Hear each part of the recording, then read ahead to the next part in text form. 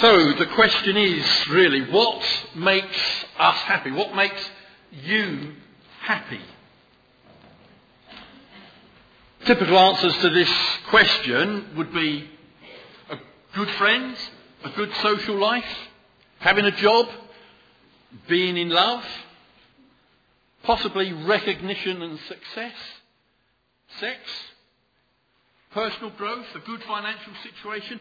All of these things and more can often be things that we say, this makes us happy. But if you look at most of those answers, they focus on the external situation instead of the internal. Because the popular idea of happiness is this: having the right circumstances. It's the when and then thinking. So you might think, when I get out of school, I'll be happy.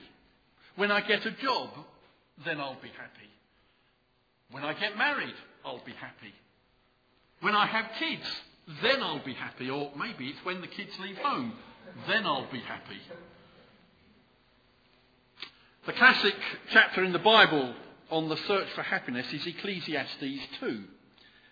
And Solomon in verse 1 said, I decided to enjoy myself and find out what happiness is. So when you get home, if you want to look in your Bibles, look up Ecclesiastes 2, because Solomon says, I tried it all. And I found that there were 3 dead ends. 3 things that actually don't bring happiness. The first, he says, is accumulating things, getting stuff. The second is experiencing pleasures. And the third is achieving success. Solomon found that all of these were dead ends. And yet, those are things, the 3 things that we spend our life trying to get, that we think, if I just get at least one of those, I'll begin to be happy. Solomon, at the time, was the wealthiest man on earth. He could indulge in all kinds of pleasures. He was a very successful man. And yet he said, no, that doesn't work. You see, we can so often think that if we can accumulate lots of things, lots of stuff, and have this great house, this great car, and this huge telly, and so on, then we'd be happy. If I could just win the lottery, then I'll be happy. Get those millions, and I'll be happy. Someone asked Howard Hughes once, he used to be at least a very rich man, but they asked him, how much does it take to make a man happy? And he said, just a little bit more. And he was rich, but he could say, just that little bit more. You see, television lies. We can't actually buy happiness. We might search for the latest thrill to experience pleasure. But Solomon said, I've tried it all. I've tried all these pleasures. It still didn't satisfy or bring happiness. Achieving success, if we can just be really successful, if I could just get people to look up to me, then I'll be happy. Solomon was king of an empire. He had slaves. He had it all. It didn't bring happiness. And he says all of it is meaningless. It's a chasing after the wind. And so the popular idea of happiness is having the right circumstances. That things are going well. But God's way to happiness is having the right attitude. Now, as you get to know me more and more over the times as I preach, you'll hear me say quite often, God is more interested in our holiness than our happiness. And I stand by that. God wants us to be holy. But, having said that, that does not mean God wants us to have a miserable life. Jesus said that he came to give us life. Life in all its fullness, life in all its abundance. To give us the best life possible. And here we had read by Jean earlier, at the beginning of Matthew 5, we had the opening lines of that famous sermon of Jesus called the Sermon on the Mount. And there are 8 positive statements about happiness that we call the Beatitudes.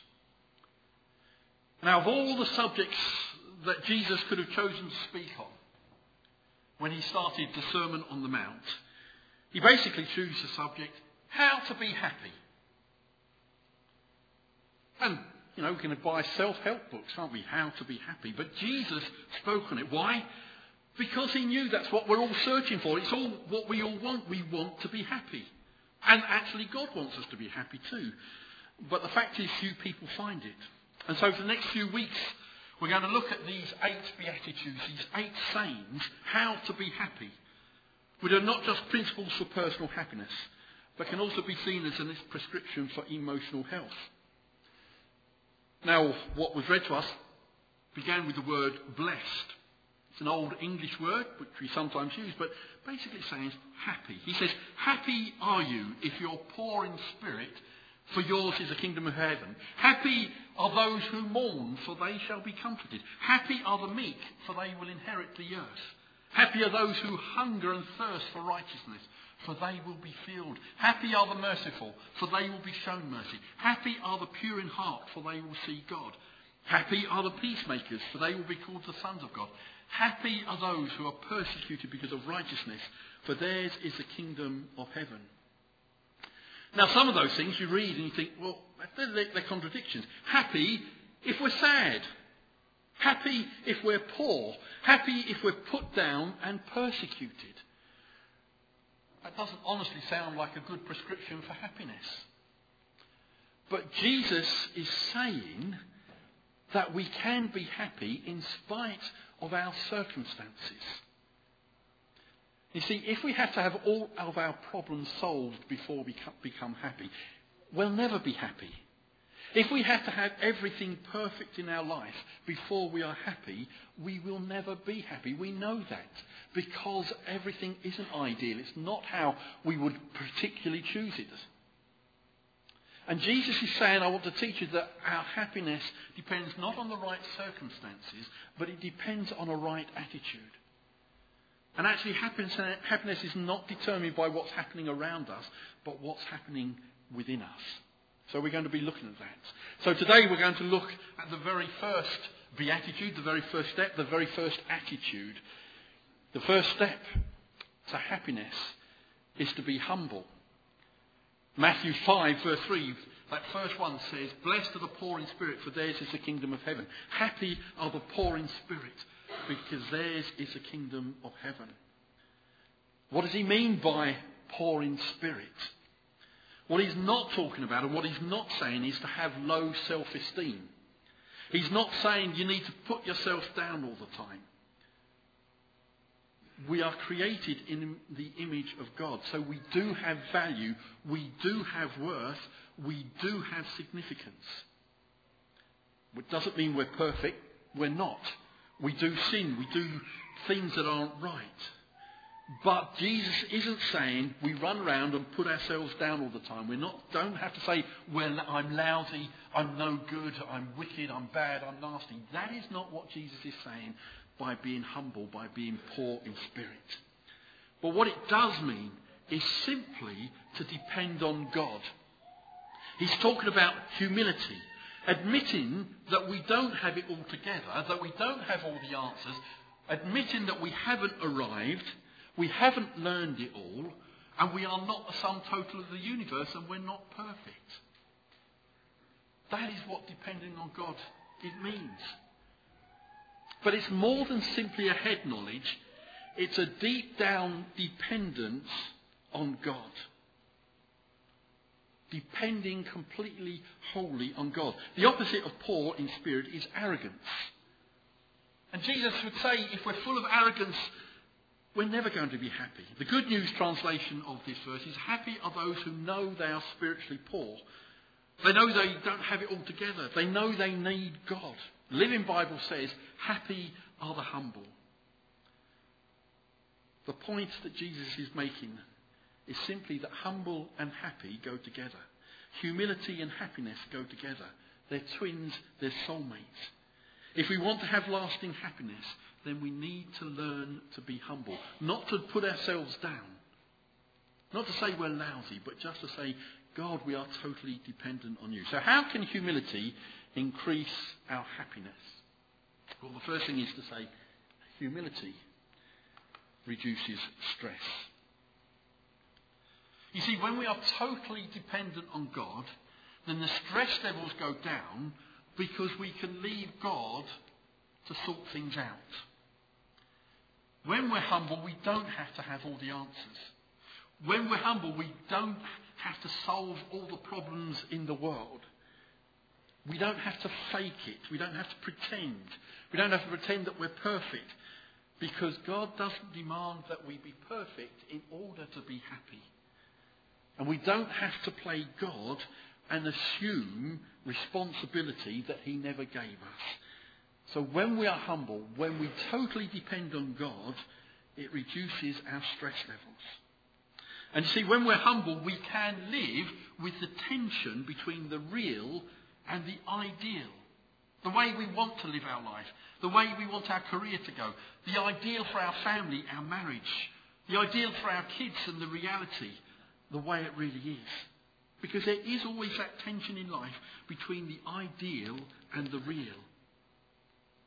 We look at the ideal and think that's what we would like to be, and we look at the real of what it really is, and we say, that's okay, we can live with it. Humility accepts the fact that we can be happy because we're dependent on God, even though things are not ideal. We may not have the best job. Our marriage may not be perfect. It reduces stress when we're humble. You know, I think it's probably true that we take ourselves too seriously and we don't take God seriously enough. It causes a lot of our problems. When we're out there trying to impress people with who we are, that causes stress. When we learn humility, when we become humble, when we walk in dependence upon God, it reduces the stress in life because we do not have to impress people. We do not have to have people thinking well of us, because God thinks well of us. And as the stress goes down, so we become happy. So that's the first thing. The second thing it does is it improves our relationships. When we are humble, we get along better with other people. Humility doesn't mean we think less of ourselves. We just think more about others. When we become interested in others, we become interesting to others. So we have better relationships when we're humble. And we don't have to be right all the time. And it's easier for us to say the two hardest words in the English language. I'm sorry. Really hard words. But when we're humble, we can say them. Or we can say the three hardest words. I was wrong. Or the three other hardest words. I need help. When we are humble, we can do that. We can say sorry. We can say we were wrong. And when we're poor in spirit, it means we don't have to fake it and pretend we're perfect. And it reduces our stress. It improves our relationship because we're humble enough to ask for forgiveness. St. Francis of Assisi, the monk, had a method of maintaining humility. In his memoirs, he said that any time anybody praised him, in order to stay humble, he had a fellow monk sit down and tell him all his faults. Now, he had to ask a fellow monk because he wasn't married. You see, most of us don't need to get a monk. If we're married, we have the heavenly sandpaper. Ruth Graham said this about Billy Graham. My job is to love Billy. God's job is to keep him humble. God can do a better job than us. It improves our relationships when we're humble. You see, when we're full of pride, when we think well of ourselves, when we're put down, we bruise very easily. We become very sensitive to other people's comments. When we're trying to impress people and someone says something that is not so nice, it hurts. It's like a sticking pin in a balloon. But when we walk humbly before God, when we are just being who we are before God and dependent on him, we can almost become immune to insults because we just rely on God. And God says at all times, I love you, I think you're great, I think you're wonderful, and I died for you. And it's only God who really matters what he thinks of us, not what other people do. And when people say horrible things about us, when we're walking before the Lord with the right attitude, they may be right, they may be wrong, but we're relying on God to lead us and guide us and to point out those places where we need to change. So humility reduces stress, it improves relationship, but it also releases God's power. James 4 verse 6 says, God gives strength to the humble, but he sets himself against the proud. Do you want to have God's strength in your life? The Bible says the secret of spiritual power is to walk humbly before the Lord, to realise we are completely and utterly dependent on him. You see, the principle here is the secret of strength is admitting weakness. The secret of power is admitting helplessness.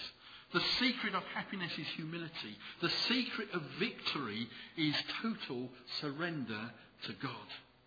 The secret of independence is dependence on God.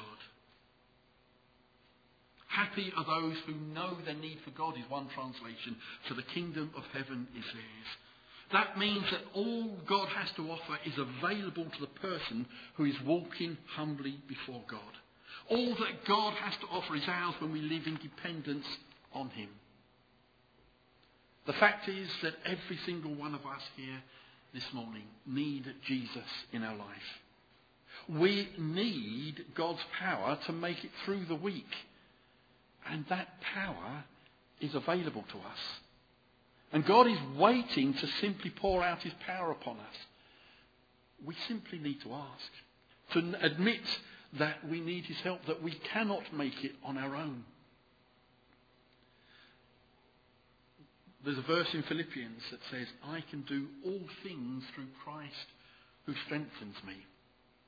When we admit that we can do nothing, when we have that attitude that says, I can do anything through Christ. Not that I can do anything on my own, but I can do anything through Christ who strengthens me. Then that power will give us supernatural power to work on those problems we can't change and we may have tried. Those areas of our life where we can't get control of and we've tried. Those relationships that are falling apart and we can't do anything about it. That's what it means to be poor in spirit. That's what it means to be humble.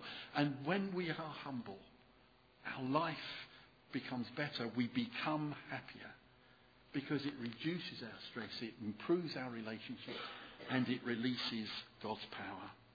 John 13 verse 17 says, now that you know the truth, how happy you'll be if you put it into practice.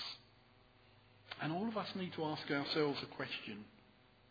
Where do we, each of us as individuals, need to practice humility in this coming week? Where do I need to depend on God more this week? Where is it that we're trying to control things and we know we can't because we tried, but we just depend on God? We all need God's power in our life. But it only comes when we humble ourselves and say, God, help. Help me, God, because I can't do this on my own. I can't live the life that you want me to on my own. The person who says help is the humble person. And the person who is humble, God says, there's nothing I won't do for that person. The kingdom of heaven is theirs. Let's pray.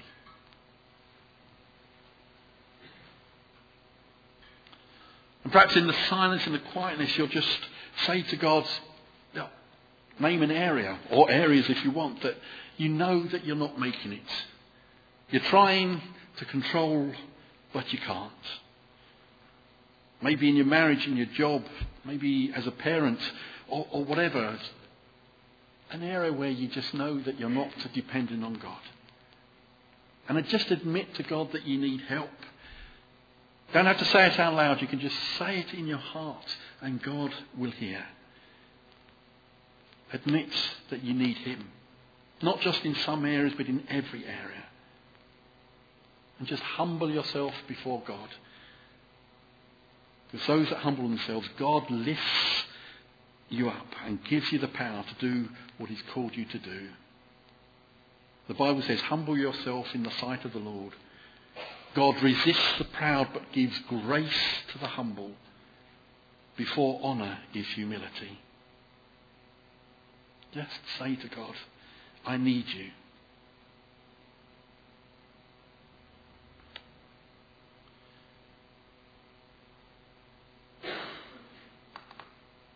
And if you've never put your trust in Jesus, in God alone, at all, ever, just say to him, God, I need you in my life. Thank you for coming to this earth and teaching us. Thank you for dying on the cross for me. Thank you for giving your life, humbling yourself so much that you thought of me rather than your own comfort. Just thank him for that. And ask him to come and help you. Just give your life to Jesus. The first point of humility is just to come to him and admit your need of him.